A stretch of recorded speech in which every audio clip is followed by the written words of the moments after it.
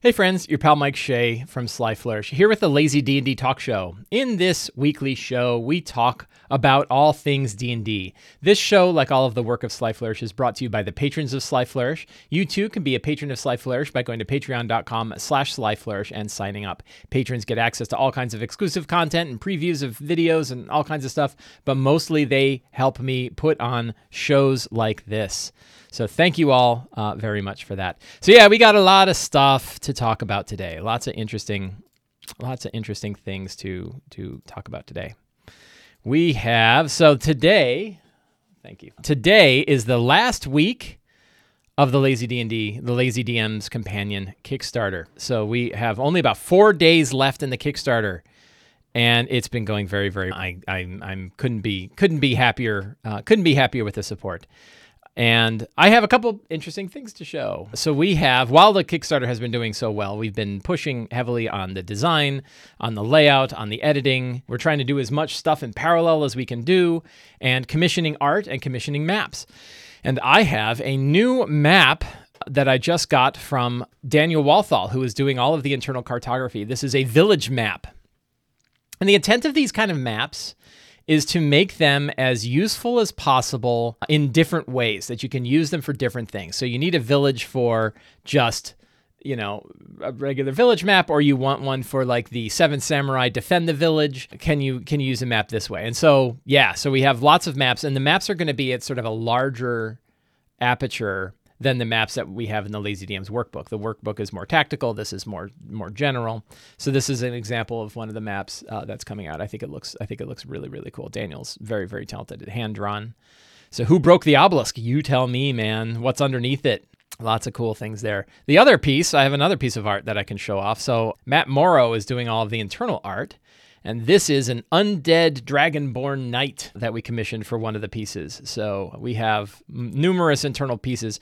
The tricky bit with the internal art is the maps, not so much. The maps, we can commission all of them ahead of time, or we're all set. The internal art, I don't know which pages need them yet. And until the thing is laid out, I won't know where the spaces are exactly or how big the spaces will be. So we're trying to commission the art as much as we can with what we know about the layout. But a lot of the art we won't be able to commission until the layout is done, and then it takes time for the artwork to come back from that. So that won't, that's one part that I really wish is in parallel, but is really in series.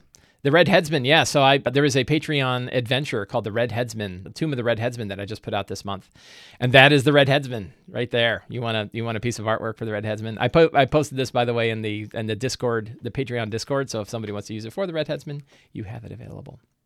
Anyway, I wanted to show off those couple of pieces of art for the Kickstarter. But if you want to get in on the Kickstarter, now is a great time. You can jump in. You can order whatever books you want. You can order all the different various packages.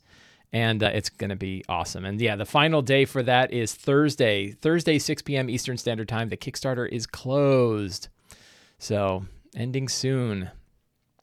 So that is the Lazy DM's Companion. This past week, I had the great opportunity of jumping on the D&D Beyond channel to talk with Amy Dallin about Fizban's Treasury of Dragons. I do not have a preview, but we were able to go through some of the publicly released material from Fizban's to talk about that kind of stuff. And it was a lot of fun. And it's very cool to kind of talk about the lore of the monsters that are in this book. Fizban's is coming out on Tuesday, I think. And so I think that Tuesday it'll be on D&D Beyond. So I'll have it on D&D Beyond then, and I'm really looking forward to digging into it. It looks like it's going to be a cool book. I expect and I hope it to be of the same kind of general feeling and quality as Van Richten's Guide to Ravenloft.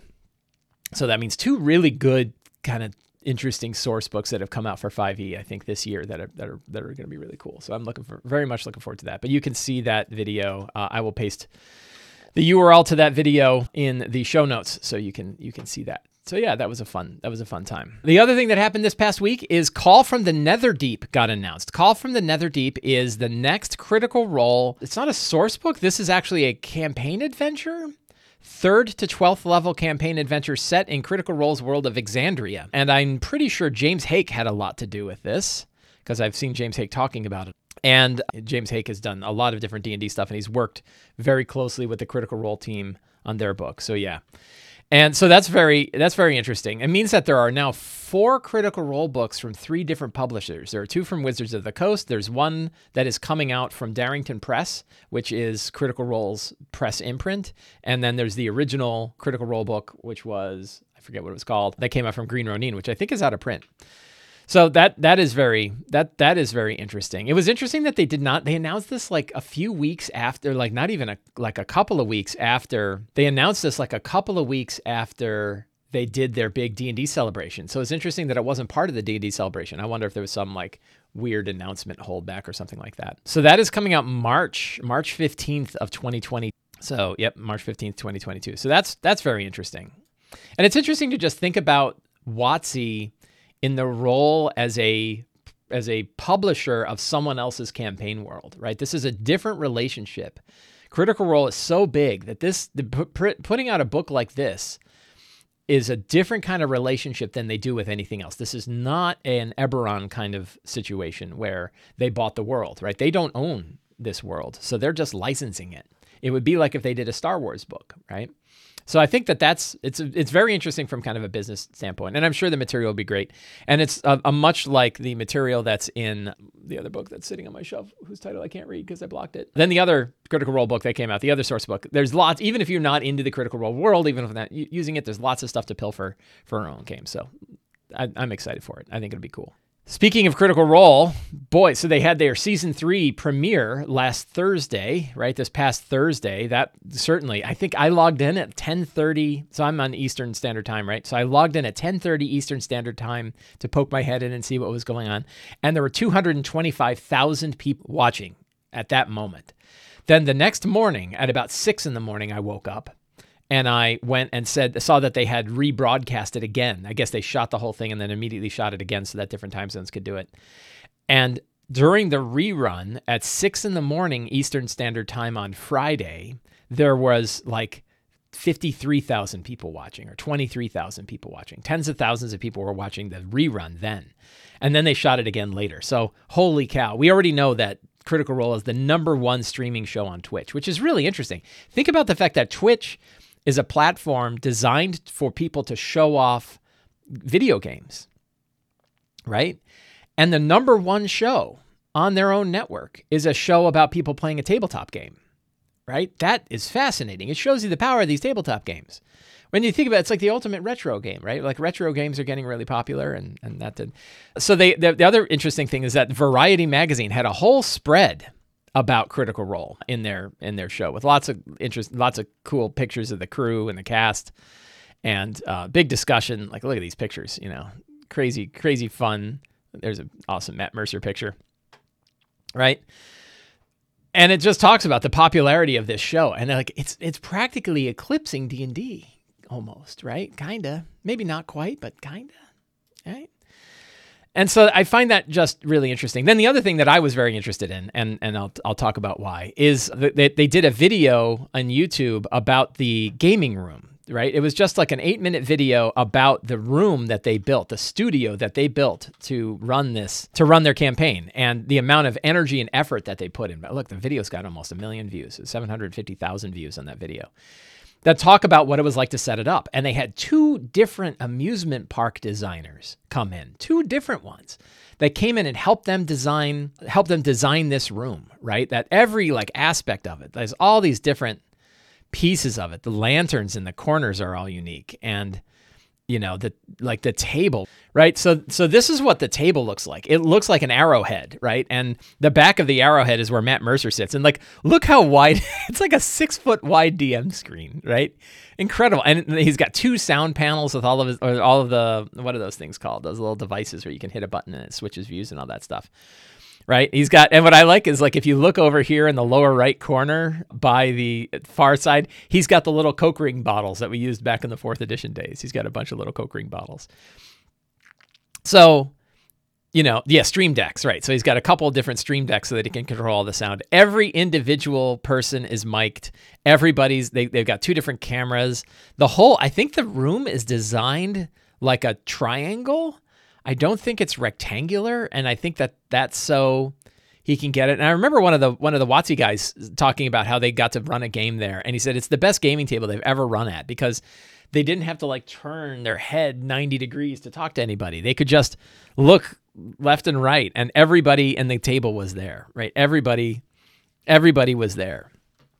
So it's really interesting. And this to me, like when we talk, I love to think about, and I talk about it and I think about it all the time, about the range of money that we can spend on this hobby, right? And it really does go from zero to not infinite. Infinite is a really big number. Zero to millions of dollars, right? And I would love people's estimates. Let's do some crowdsourcing. There's 80 people watching on the Twitch channel, which is awesome. People in Twitch, how much do you think it cost to build this set? Right? That's the question. How much do you think it cost to build this set? I have my estimate, but before I bias the group, I'd love to hear a bunch of people in Twitch talk about how much you think it's worth. I see. Wow. See, we're already like multiple orders of magnitude different in some people's assessments. Yeah, look at that. Multiple orders of magnitude of people going back and forth. I see 50,000, 500,000, 800,000, 350,000. Two people at 350,000. One person, 3 million, 250,000, 100 to 200,000, 500,000, 750,000. All over the map.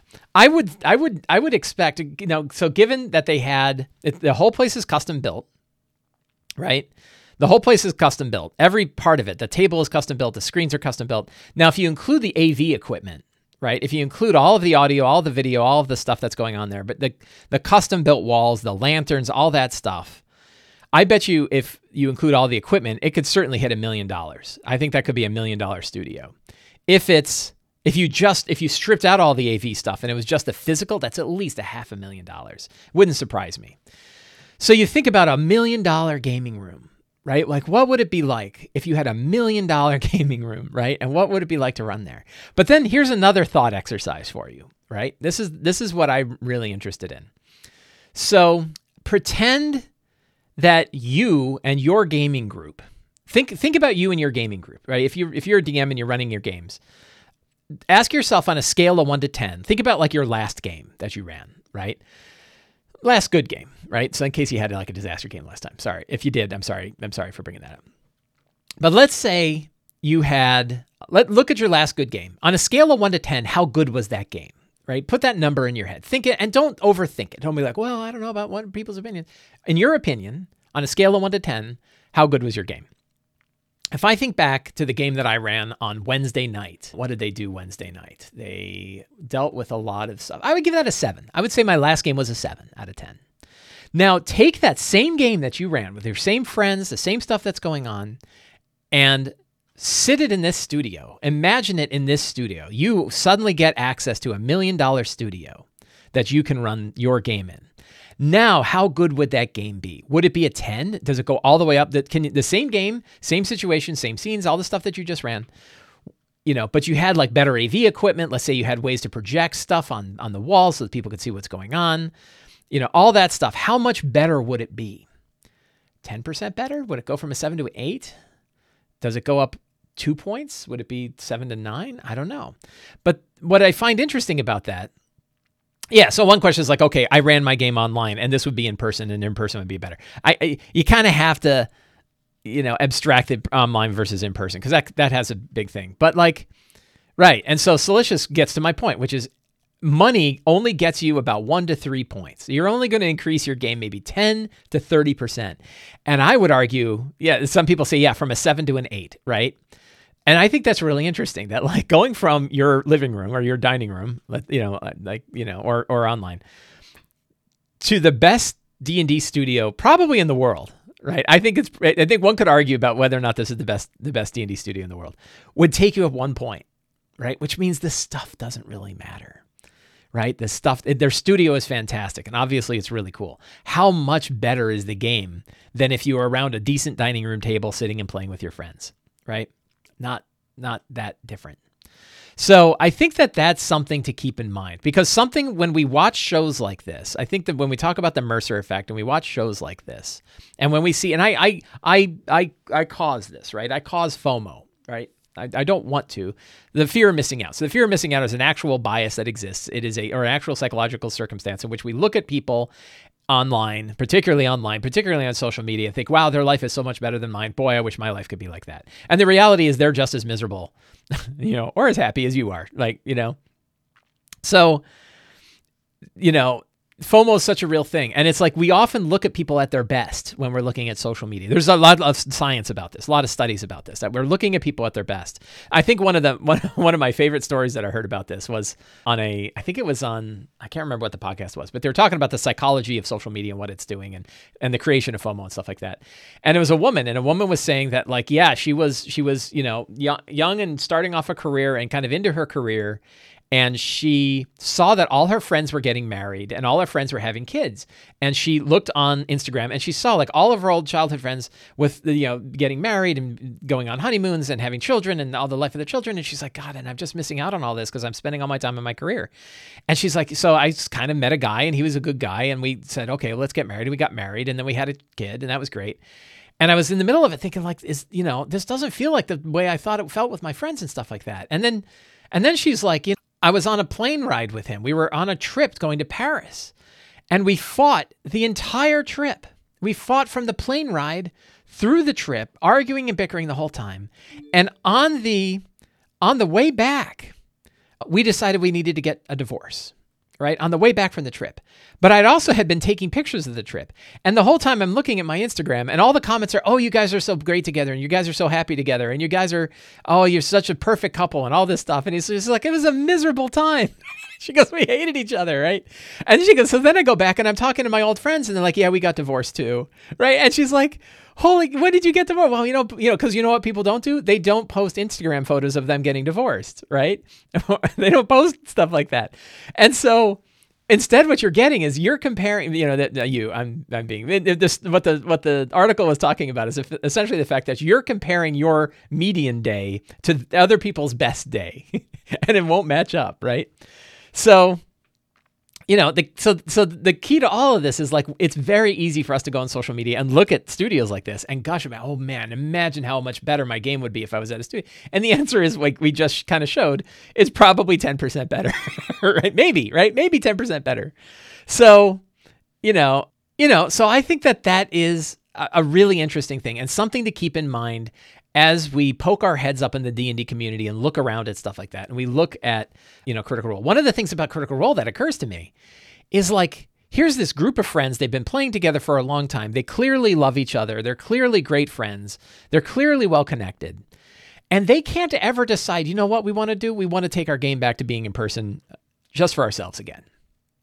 Right? They can't do that. I mean, maybe they do it, but like, they can't just say, yeah, the streaming is great, but having 250,000 people watching us while we're playing, that's a little bit high stress and we'd like to just take it back and run our own game. Like they can't do that, right?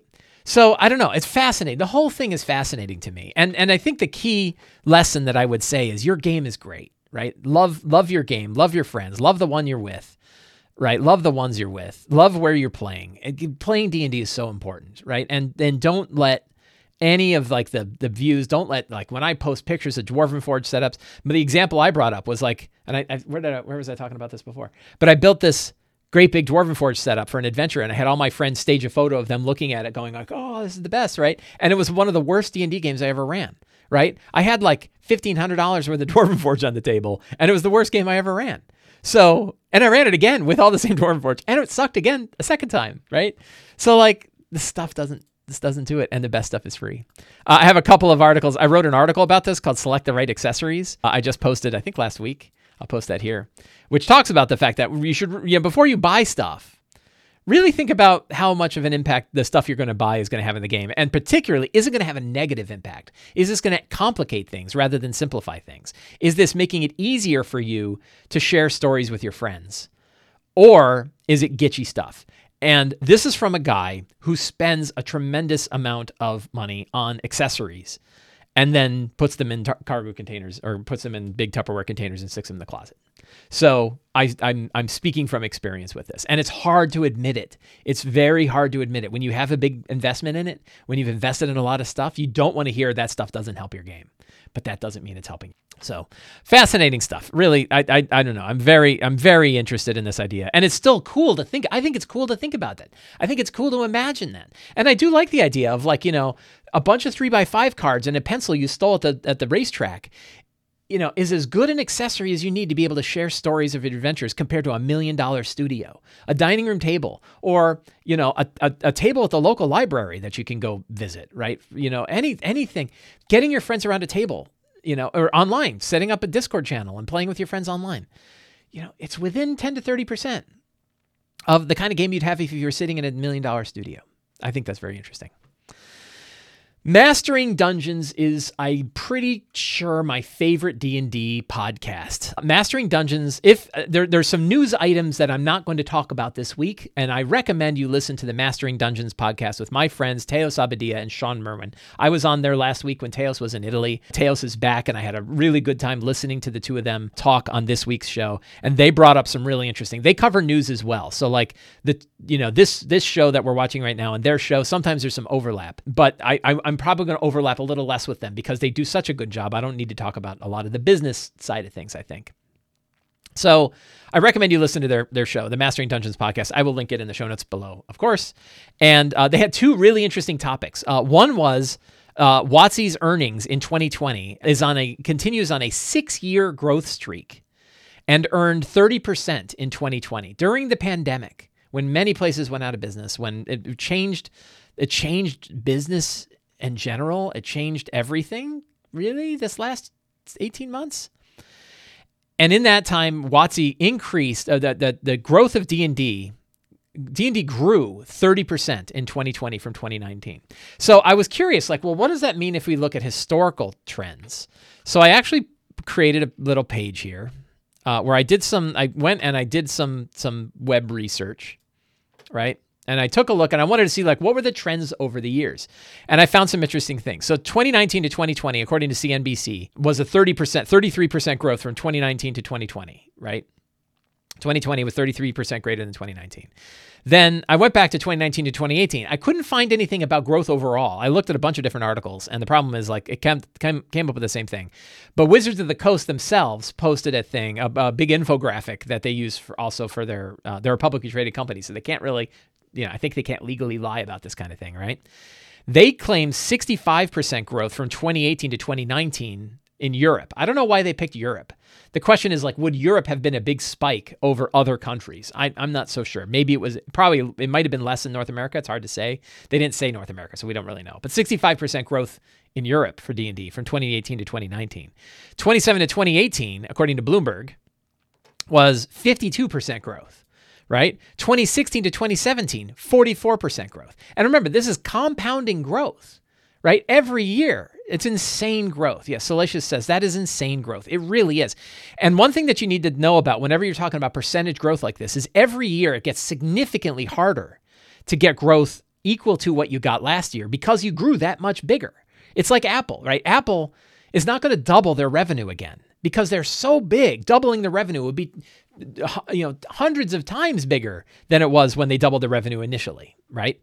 So this idea, like when we see 65 to 33, you might go, oh my God, they lost half. Well, no, 33% was on top of this growth that you've seen year over year.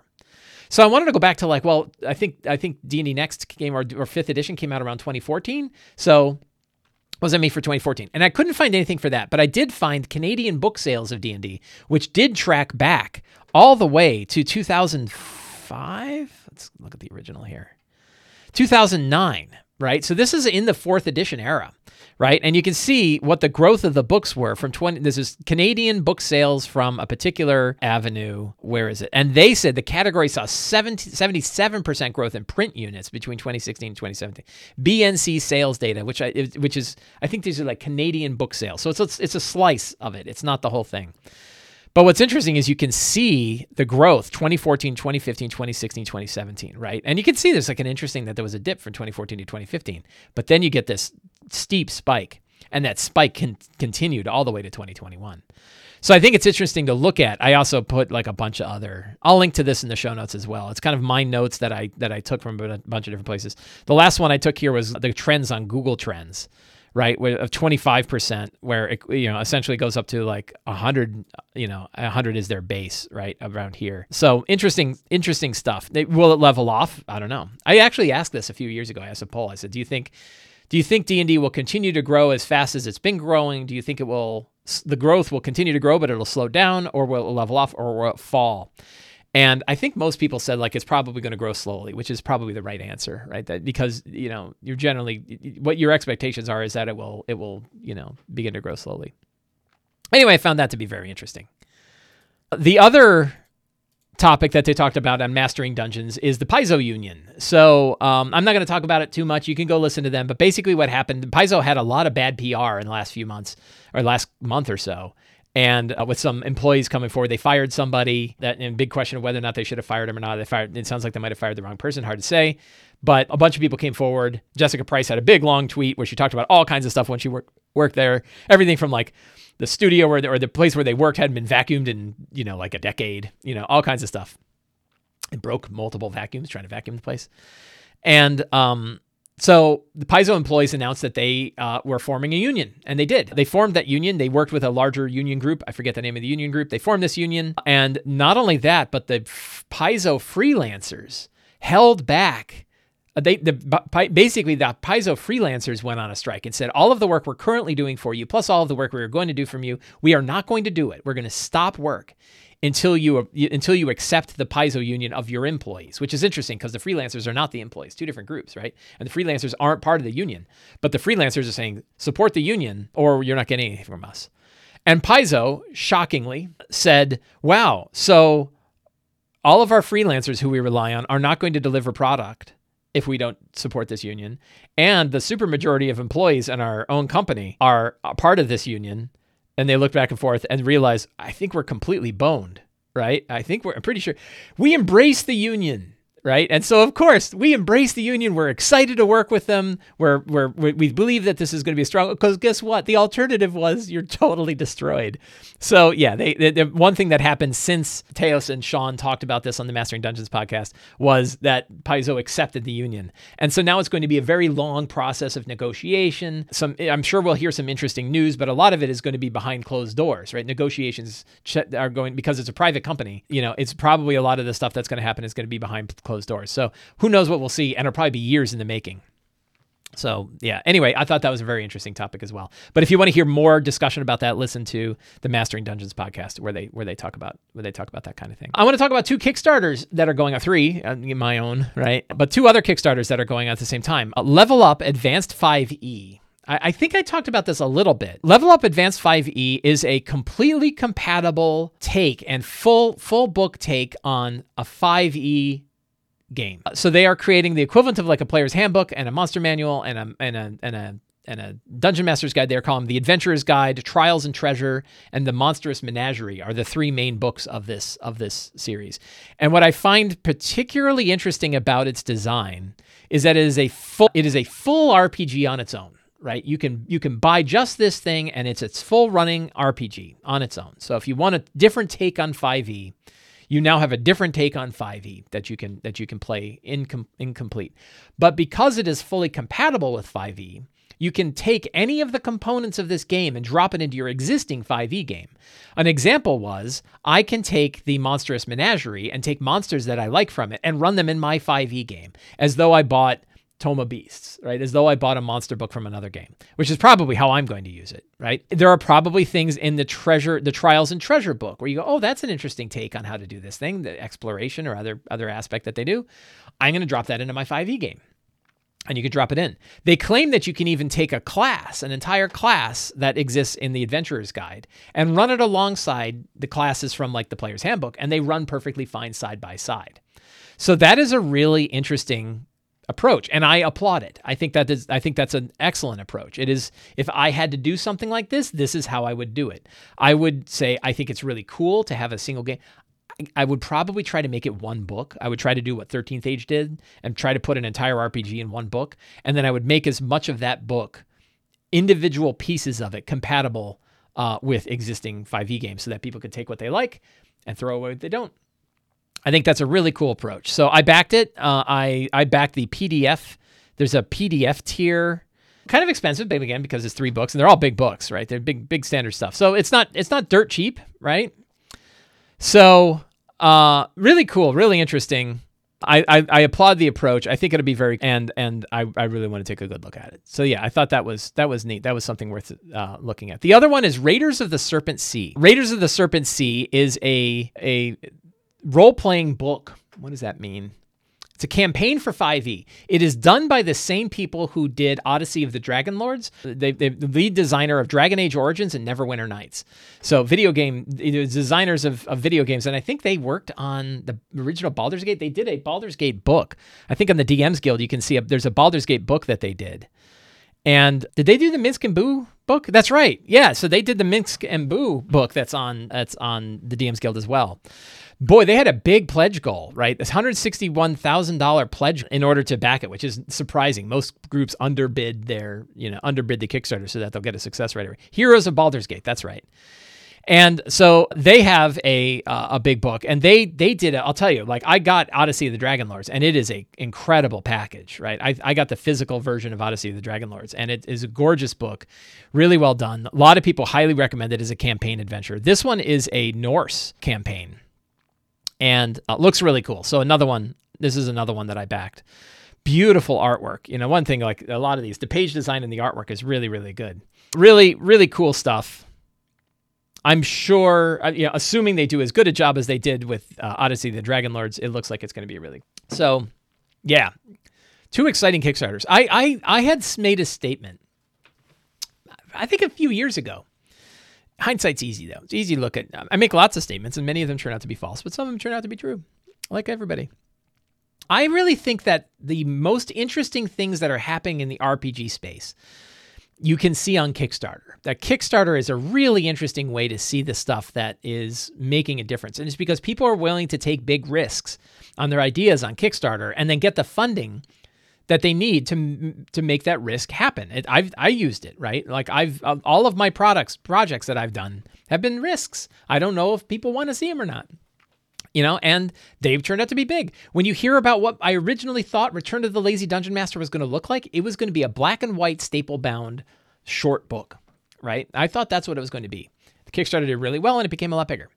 So it's really fascinating to see the hobby evolve through Kickstarter. And that's, I think Kickstarter is a fantastic platform for bringing these experimental projects to life. It formed MCDM, right? One of the largest RPG publishers right now, or certainly one of the most well-known RPG publishers.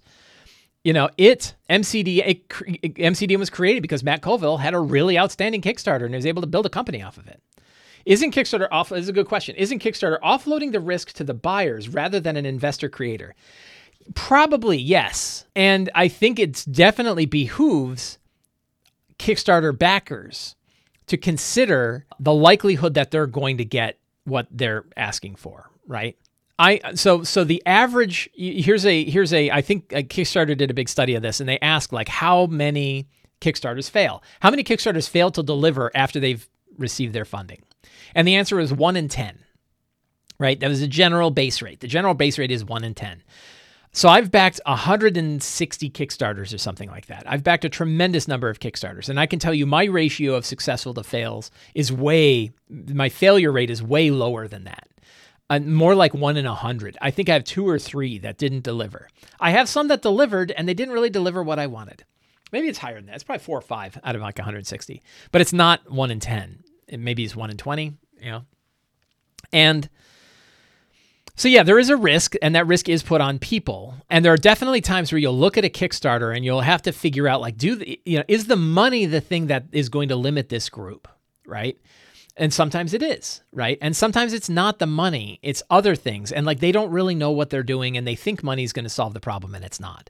And you have to be careful. You have to be careful backing Kickstarters if you think that they might not be able to deliver what they're going to deliver. So yeah, if you're investing your $20 or $80 or whatever it is you're putting in, $10, depending on what you're backing, you have to ask yourself, like, am I willing to lose that $10, right? Because I might not get what I want to get. I mean, it happens. So yeah. So there's some people that actually they don't like that idea. They think that it's sort of not dishonest exactly, but it's sort of misrepresenting how things are going when you put up a Kickstarter. But I look at it and it's like the products we're getting are so much better. Like Dwarven Forge stuff is so much better than it was because of Kickstarter. Many of these books are so much better. And as a producer, I can tell you, the books that I've put out are much better because of Kickstarter. Many of them never would have happened, right? Many of them never would have happened. And, you look at Wormwood, right? They make physical stuff, right? Dice trays and dice boxes and stuff like that, right? They make really good tabletop accessories, and they are now like built on Kickstarter, right? They had these tremendously big Kickstarters. So a lot of groups are built their businesses around Kickstarter. And I think that model works, right? It works because you're essentially getting customers to support your product, and you get to decide what you're going to be able to make based on the funding that you got. And that's outstanding. So I'm a huge fan of Kickstarter. Both, obviously, I'm a big fan because it's working really well for me as a publisher, but also I'm a big fan, and I've backed like more than 150 Kickstarters, right? And I wouldn't have backed that many if I thought I was getting ripped off. I think I'm getting way cooler stuff than I would normally. So I'm a big fan of Kickstarter. And yeah, so Raiders of the Serpent Sea looks really cool. I backed it, and I would suggest taking a look at it and seeing if it's right for you. Cool. So let's talk about some Patreon questions. So every month I post a post on the Sly Flourish Patreon page asking for questions. What kind of questions do you have that you'd like to hear me talk about on this show, or that might spawn a video that I do on YouTube separately? Like some of the questions are really good, and I want to do a video just on that, or an article on Sly Flourish. Many times they are questions that I've heard before, or I've written about, or I've done a video before, in which case in the Patreon I will say, oh, great question. Here's the answer that I already posted. But I've got some that we're going to talk about today, and I'm hoping to get through a few because I've got some time. Jamie says, recently you talked about wanting to run a more lighthearted campaign for a change. Do you have any tips for making a D&D adventure feel more lighthearted? How does one run a campaign without the fate of the world on the line? So those two sides to that, and that second question and the first question aren't necessarily the same, because it makes the assumption that having the world on the line means the adventure can't be lighthearted. So I was talking about this with my wife this morning, with Michelle this morning. And so the first thing I think one can do, so I'm not sure, I don't have like a perfect answer to this. Like, oh yeah, I've thought about this for a year and here's the answer, right? But I have some thoughts. And some things that might be the case are like when you sit down to come up with your 6 truths of the campaign, you want to look at those truths and be like, how dark are they? Like it's still a D&D game. You still want a threat. You still want to have adventures. So lighthearted isn't there's no challenge, that there's nothing challenge. And one of the things I thought is that a lighthearted adventure, a clear villain, could be the sign of a lighthearted adventure. That like when you have ambiguous villains, when you have hidden villains, or you have like villains that are right under your nose, like political leaders, when you have to work for one villain against another villain, when you're choosing the lesser of two evils, these are all kind of dark campaign ideas.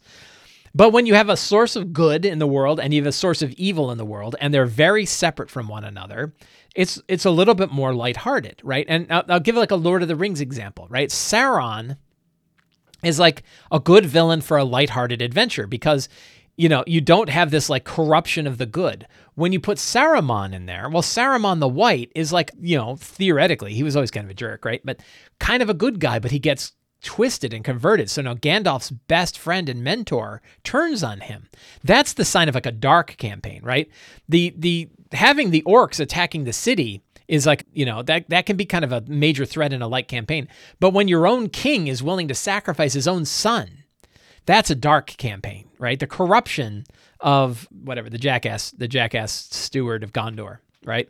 That is when things get to be kind of dark. So I think you can still have like a clear villain, and the more villainous they are, and the more Denethor, Denethor, and that's kind of the sign of a dark campaign. When you're sort of twisting it, when you're putting the characters in impossible situations where they have to choose one side over another. Which is the lesser of two evils. That's where things get into kind of a dark campaign. Then you look at we can take 2 adventures and look at them side by side. Rime of the Frost Maiden and Wild Beyond the Witchlight, right? 2 hardcover adventures. And one thing that was a clear indicator of like a light adventure versus a dark adventure is like when I was doing my session 0 and I wanted to write out the potentially disturbing themes that an adventure may have. And, for safety tool reasons, to make sure that we have lines and veils and players can say, I do not want that in there. list of things for Rhymer the Frost Maiden was so long, I looked at it and I was like, I can't imagine why anybody wants to play this, right? The themes were so severe throughout that whole adventure, all kinds of weird stuff, right? So yeah, 10-town I could go on and on. 10-town sacrifices, cannibalism, child endangerment, animal cruelty, it just goes on and on and on, right? Incest and all kinds of weird stuff that's in that adventure, right? Body horror of all different kinds of body horror. And you're like, okay, well, that's a dark adventure. And then you look at Wild Beyond the Witchlight and you're like, what are my potentially disturbing themes? And you're like, clowns, right? There's not a lot, right? There's not a lot of there's sort of like fairy tale violence. And so if you sit down and say that's one thing, and like, what are like the potentially disturbing themes that I'm going to have? And, if you remove a lot of them, it's probably a more lighthearted campaign. So I think that those are a couple of ways. Think about those 6 truths and look at them and say, are these 6 truths really grim and dark? I think the clearer your villains are, the less dark it may be, because when the villains are like the people that are next to you, right? That's a different situation. And then think about what the themes of the adventure are. And then there's also general attitude.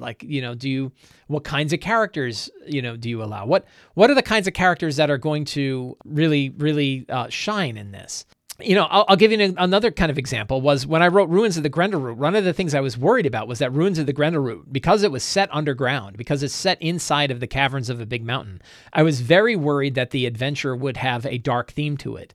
So I really pushed hard, and I recommended to DMs that they run it, that this is a mountain filled with wonder and exploration, and that Deep Delver's Enclave, the central hub city, the central hub town that you're going from, is a positive, optimistic place. Look at the picture of the 2 people having coffee. That is Deep Delver's Enclave from Ruins of the Grendelroot. And the intent was this is a fun place to be. They have celebrations all the time. They do a lot of funny things. It's not this grim, even though bad things happen there all the time. The reality is they're a positive group of people. So if you have positive NPCs and you have sort of celebrations that are going on, you can build a more lighthearted campaign. So I hope that answered your question, Jamie. Matthew A. says, this is such a good one. Matthew A. says, with many products, I have a tendency to only trust the products that the main company makes, like WotC. But obviously, WotC's adventures haven't been great. I'm going to argue that one a little bit. Without knowing all of the different authors on the DMs Guild or other locations, how does one learn which third-party products are worth looking at? Really good. That's a very good question. So I would argue that many of WotC's adventures are excellent, right? And they can go back and forth. I love Curse of Strahd. I love Tomb of Annihilation. I like Horde of the Dragon Queen and Rise of Tiamat. They all have kind of problems, but I really liked running them. So far, I really like Wild Beyond the Witchlight from what I've read. But they can be hit or miss. And you've heard me on this show say that we shouldn't let our happiness with D&D depend upon what Wizards of the Coast does, right? And I still agree with that. Or that we should treat WotC like a third-party publisher. And I think that can sound insulting. I saw on Reddit, somebody brought that up, and other people were like, why is everybody bashing WotC? And I'm like, we're not bashing WotC. I am a third-party publisher, right? I love third-party publishers. MCDM and Monty Cook Games and Nord and 2C Gaming and Kobold Press. These are fantastic companies of wonderful people, many of whom have worked at Wizards of the Coast. Wolfgang Bauer was the lead editor for Dragon Magazine and invented Planescape. Monty Cook worked at Wizards of the Coast and helped develop the 3rd edition of D&D. Rob Hainsel was one of the developers of 4th edition D&D. Jonathan Tweet was the 3rd edition D&D. So these are people who have worked at D&D and love it so much they're still working on D&D stuff, right? Bruce Cordell, one of the lead adventure writers for many, many D&D adventures, is now the adventure writer for Monty Cook Games. So I love third-party publishers, right? I think they put out outstanding stuff, and I love a lot of the stuff that comes from WotC. I think we can put it all on the same plate and say all of this great stuff is happening, and we should treat them equally, right? But how do you know which ones to follow and which ones not to? So past performance is as good an indicator as you're going to get about future performance when it comes to the quality of a D&D product. So I think it's unlikely Kobold Press is going to put out a complete dud, right? Because Kobold Press puts out really, really good stuff. Kobold Press, Monty Cook Games, Matt Colville Design, MCDM. So many, many good companies that are making excellent products. The two Kickstarters that I just brought up, right? Raiders of the Serpent Sea, they have put out other books and I love them. Thus, I know, they can put out books. They can publish. And, I can look at the past one and probably say, I'll bet you it's going to be this of a similar quality. They're not likely to have screwed that up. I know that Morris and N-World have put out lots of different books, and I've seen what they've been putting out here, right? They have lots of previews and stuff like that. I can guess the kind of quality of the product I'm going to get, right?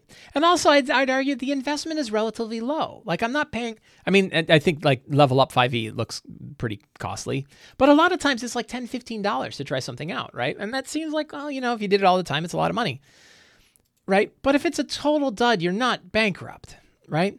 So I'll give also one other clear indicator to me. One thing that I look for when I'm not sure about a product, when I haven't really heard about somebody before, the thing that I look for, and that's playtesting credits. Did they playtest this, right? Have other people run this at the table and it came out well? And that's where I look at things and say, like a monster book, the monster books that other people put out, have they play tested those monsters, right? And it doesn't matter if they fit the same theme and style and the same power balance of 5e. The question is, did they run them? And if they ran them, did they run well? And that's why I think like Kobold Press monsters run so well. In fact, I think many times Kobold Press monsters run better than WotC monsters. And the reason why is they've tested all. They're not bound to whatever their math was when they started this. They instead put out a monster, run it, and then tweak it based on the results that they get back. So one of the indicators one of the primary indicators that I look for, and it depends on the kind of product too, right? A book about lore, I don't really need as much testing, or maybe even an adventure, I probably don't need as much testing as I do for like a monster book, right? A monster book, like I talked to Ryan at 2C Gaming, right? And I talk about the playtest process that they go through to run those monsters. And they go through extensive playtesting on those monsters, really big, really high level monsters. And they've tested them out and run them. So I think that matters. Playtesting isn't perfect though, right? Different, who playtests it? What are they like? What kind of group? What are the conditions that they've run them under? How many they did? All those things are going to factor in. But I tell you, to me, if you playtested it at all, you're better off than if you had ever playtested it. A good example that somebody brings up is Tomb of the Red Headsman, the adventure that I gave away on Patreon to patrons to thank them for all of their help for me getting the material ready for the Lazy DM's Companion. I wrote it, but I didn't test it, right? And some people played it, and they're like, it was great. Those hellhounds kicked our asses. And I'm like, oh, thanks. Let's make it one hellhound. Or that pillar that commands you is really hard. And I'm like, let's make the DC lower, right? It would have been better if I had play tested it, right? Now, granted, it's sort of a thing I'm putting out to patron. I wrote it in one day. I put it out there. It's a different kind of product. It's not the kind of thing I put out and sold for $5 or $10, right? It was an adventure that I put out as a thank you gift, right? So I give myself a little bit of a free pass on that one. But it would have been better playtesting, absolutely. Would I do a Kickstarter on a product that I didn't playtest? No. Have I playtested like a lot of the material that's in the Lazy DM Companion? Yes. I've even pulled stuff out of the companion that I have not tested because I know I'm not going to get around to testing it. And I'm not sure that it's great. So it's not in the book, right? The stuff that's in the book, I've used. You saw me use it. So Matt, I hope that helps. That's a great question. How do you identify third-party products? The other thing I'll mention is there's a lot of outstanding, I think that there's great products on the DM's Guild. There's also great products outside of the DM's Guild. So keep an eye out for products that are outside the DM's Guild. Kickstarters, patrons, Patreons, other producers. Because one thing you'll notice about the DM's Guild, Monty Cook Games doesn't publish to the DM's Guild. Neither does Kobold Press. Neither does MCDM. Neither does many of the other publishers that are out there. They don't do it to the DM's Guild because the DM's Guild is too limiting in its licenses. So take a look at other avenues for stuff, and also look at stuff from other game systems, right? There's lots of cool stuff that you can get from other game systems. So lots of places to look. Reviews are really good. Look for reviews, look for previews, download samples, try stuff out, get used to which publishers you think are really good, and look for playtests and see if the playtests are good. Great question.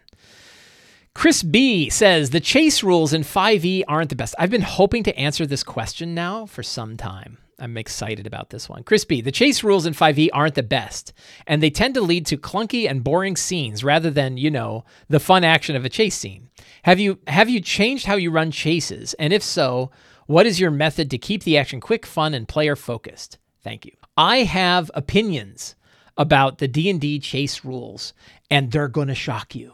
The number one thing to remember with chases is, in my opinion, right? I'm going to make a declarative statement. Don't plan a chase ahead of time, right? If you plan a chase, you aren't creating a situation. You are planning a type of scene. And if you plan a chase it's gonna, you're gonna end up force feeding a group through a particular ride instead of setting up a situation and letting them figure out how to deal with that situation. The example I will use is Waterdeep Dragon Heist. Waterdeep Dragon Heist has a big chunk of the book devoted to this large chase through Waterdeep. And the expectation of the adventure is that the chase will work a certain way. And in having run it twice, it never worked that way. And it might not work that way for a number of different reasons. But a big one is the players aren't going to do what you think they're going to do. They're either going to wait, and then in the chase, they're chasing an artifact through the city of Waterdeep. And it turns out it works way better to run that section of the game, it did for me, to run it as a situation where an artifact is changing hands throughout the city. Maybe the characters chase it. I had one group, they did chase it, and they were actually able, they lost it, right? They didn't get it, but they were able to follow the leads and figure out where it went, and that was enough for them to get to the next stage. So the problem with the chase is usually there's only like supposedly one way to get in, and there's only one way out, and a lot of times there's like a fixed ending. The worst case was in Waterdeep Dragon Heist, where it actually has a little block of text that talks about the fact that if the characters somehow acquire the artifact, that the artifact itself makes itself get lost again because the players can't have it. The characters can't have it. It's the worst railroad I've ever read in a published hardcover campaign. It was this just, why is that in there, right? And that's the problem when you're planning a chase ahead of time. My wife played in an adventure recently. It was an Adventurers League adventure where there was a chase. And as soon as the chase occurred, the DM said, okay, we're going to, and I don't blame the DM for this. I'm not sure. I don't know. I haven't read the adventure, so I don't know if it's in the adventure this way, but I know how the DM ran it. And the DM said, okay, we're going to be in a chase scene. You can make a move and you can make a dash. If you make a dash, however, you have to make a con check or you're going to take a level of exhaustion. And they're like, why? I can make dashes all day long outside of a chase. Why do I take exhaustion inside of a chase? Right?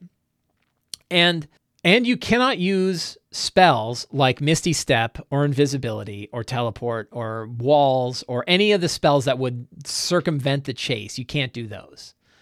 And it's like, why not? Right? But so there were all of these like railroading limitations on how this chase was going to play out. And they all already had exhaustion from other things that they did. So it was like, you're going to force these levels of exhaustion on me anyway. So I was like, man. And then I thought, like, is that the way the Dungeon Master's Guide is written? Like the Dungeon Master's Guide has a section on chases. Is that how it's written? So yesterday I read it again. I went back and I pulled it up and I read it. And the chase rules in the DMG aren't so bad. And they're not so bad for a couple of reasons. That's my shocking take. My shocking take is that the DMG rules aren't so bad. And they're not so bad for a couple of reasons. One is they don't limit your ability to cast spells and do things. They say, no, you can, and the DM should adjudicate how they work. Right? So you can cast Misty Step and get an angle on your boss. He says, bloody hell, I'm genuinely shocked. Is shocked. Yeah, they're not bad. They're not bad. The ones in the book are not bad. The other thing is they don't presuppose that you're building a chase scene. They talk about the fact, let's pull them up here. So the DMG doesn't talk about the fact that you should plan your chase scene ahead of time, right? It talks about the fact that, there's ways that movement works. It kind of expects that a chase happens organically. That's my number one tip. If a chase occurs, run it organically. Right? If it occurs, it occurs, and then you figure out how to adjudicate the chase. But don't plan a chase scene, right? And certainly don't write a chase scene into an adventure because you don't know if it's going to work out that way, right? So one of the things I like about it is it's not presupposing that a chase is planned ahead of time. And it talks about dashing, and it does have the exhaustion thing, but it's 3 plus your constitution modifier, number of times you can dash. I guess that's okay because if you're dashing and dashing and dashing, it's just interesting that this doesn't exist in combat, that you could dash in combat 50 times and nobody cares. But if you dash outside of combat, now you're of exhaustion. So, and it's a DC 10 check, right? Each additional dash during a chase, creatures succeed a DC 10 constitution check at the end or gain a level. So DC 10 is not so bad, right? Participant drops out of the chase if exhaustion reaches level 5 because they normally would. That makes sense because it normally would. Spells and attacks, you can still do all of your spells and other things normally. So you can, hey, that guy's running, I'm going to hit him with a lightning bolt, right?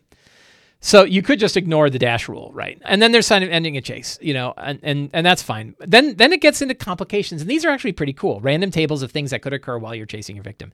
This is just sort of shaking up the environment. right? When you're running it. And that's pretty much it, right?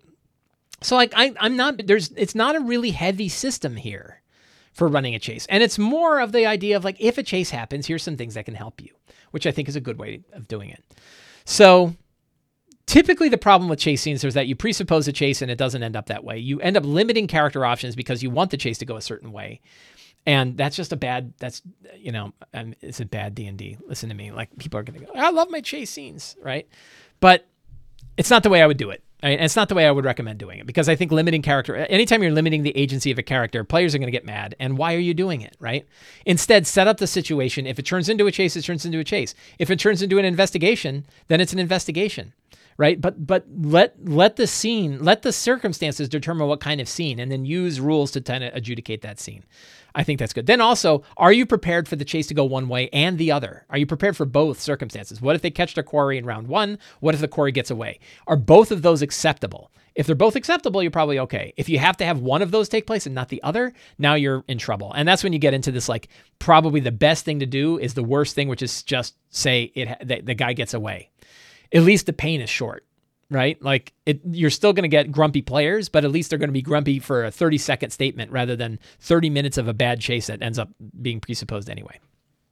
Really good question about chases. John B., you mentioned independent creators have other avenues outside the DM's Guild. This is a good question because this relates to the question we were answering before. Water. Darger says chase scenes are kind of like 5e's skill challenges and have all the problems those had. I gotta agree. So John B. says, you mentioned independent creators have other avenues outside of the DM's Guild in a previous show. Could you elaborate more on what those are, or how you might suggest someone start publishing their own stuff? Yes. So I've mentioned this before. What my concern with the DM's Guild that I don't think is always really clear to the people that put it there. And a lot of times what I see are people compare the DM's Guild to drive-through.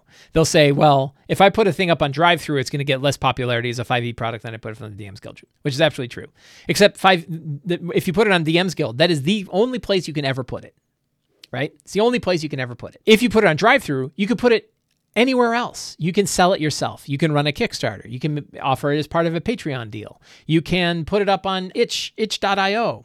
You can make parts of it free, right? When you put it on other avenues outside of the DM's Guild, you have a really wide range of different places that you can put it and sell it, or break it up into pieces, or sell it in different models that you can't do inside the DM's Guild. Because once a product's in the DM's Guild, it's locked into the DM's Guild forever, and you can't ever sell it anywhere else. So what the other avenues that I would recommend, I think you could do worse than to put it up on Drive-Thru RPG. You know, Drive-Thru, I have all my books on Drive-Thru RPG. All of my books will be on Drive-Thru RPG. But you also have access to things like putting it up as a print-on-demand book on Amazon. Right? Kickstarter, we just talked about how great Kickstarter is as a way to gauge interest in a product. So the real issue with publishing has less to do with the platform, except the DM's Guild versus non-DM's Guild, because are you going to lock yourself in the DM's Guild or not? I'm not convinced. I hear lots of people say that, like, the DM's Guild is the better avenue to get a 5e compatible product in the view of people. I think that's really hard to measure. So I'm not saying it's not true. It probably is true, but it's hard to tell, like, how much more. So if you put a product up on the DM's Guild, are you certain that if you put the exact same product up on drive-through that you would get less? Probably you would, but you can't do it because you can't put the same product on both places, so you can't really tell. So what I recommend is, but the hardest part is just getting visibility, right? How do you get attention to your product? And that's really hard to do, and it's really hard to start. You know, it's really hard to kind of make those inroads, you know, where you can start getting attention. So the number one thing that I recommend to independent creators that they do is start a newsletter. You can start a newsletter for free. It is, I think I've made this statement before. The social media platform of the future is email, right? It's kind of my joke, right? All of the other social media platforms that are out there are owned by other companies. And even as a creator, you may not be their market. You may be their marketing, right? And I've done a fair bit of research on my own of the value of Twitter and Instagram and other social media platforms. The one social media platform that I use that has been very successful for me is Kickstarter. I love Discord, but it's probably not the best publisher platform. But among many other publishers that I talk to, and myself, and we've all come to the same agreement, and we're all looking at it, and we're not are we biased? I don't know why you'd be biased towards an email list. I don't think I'm biased. I probably am, I guess, but I don't know why I would be. But trust me, we have lots of data to back it up. And the data is that if you want a return on, you want a return on an output, email is a really, really great return on investment. I think it's like the last time I looked, it was like 20 to 40 times more likely for somebody to click a link and buy something from an email than it was from a tweet, right? Now, there are different levels of platforms. Email is a different, more intimate experience than a Twitter tweet is. So it's like saying a billboard versus being inside of a store, right? Kind of a difference, but still way more efficient to do that. And it's a social media platform you control because you can move your email list anywhere. So number one thing I say, start an email list. Give good things away to the people who subscribe to your email list. Give them gifts. Give them things that they can use. Put yourself in their circumstances. Build small products that you can deploy. I have that adventure, Tomb of the Red Headsman, right? It was small products, right? A lot of the material from the Lazy DM's Companion started as one-page guides, right? I want to do small things that could help people. So I think that aiming small, and then in the other platform, there's so many platforms, right? So you have email, your email list, your own website, Patreon, Kickstarter, DriveThruRPG, Amazon. There's so many different places where you can start to put your material out there. But the hard part is getting the attention on your particular thing. So John B., I would say the number one tip that I would offer for somebody that's just getting started publishing their own stuff is start an email newsletter and then work all of your other social platforms to draw people towards your newsletter, right? Like tell people you have a newsletter and tell people that if they sign up, they're going to get a cool thing, right? And lots of other publishers that I've worked with have done this and it's been very successful for them. Great question. I think that is going to end the show for today. I want to thank everybody for hanging out with me this morning to talk about D&D. It's such a great pleasure to hang out and talk about D&D. I really appreciate it. If you like this show and you want to help me out, there's 4 things you can do. You can subscribe to the Sly Flourish newsletter, which I was just talking about. You can subscribe to my videos on YouTube. You can support me directly on Patreon, or you can pick up any of my books. Thank you very much and have a great day.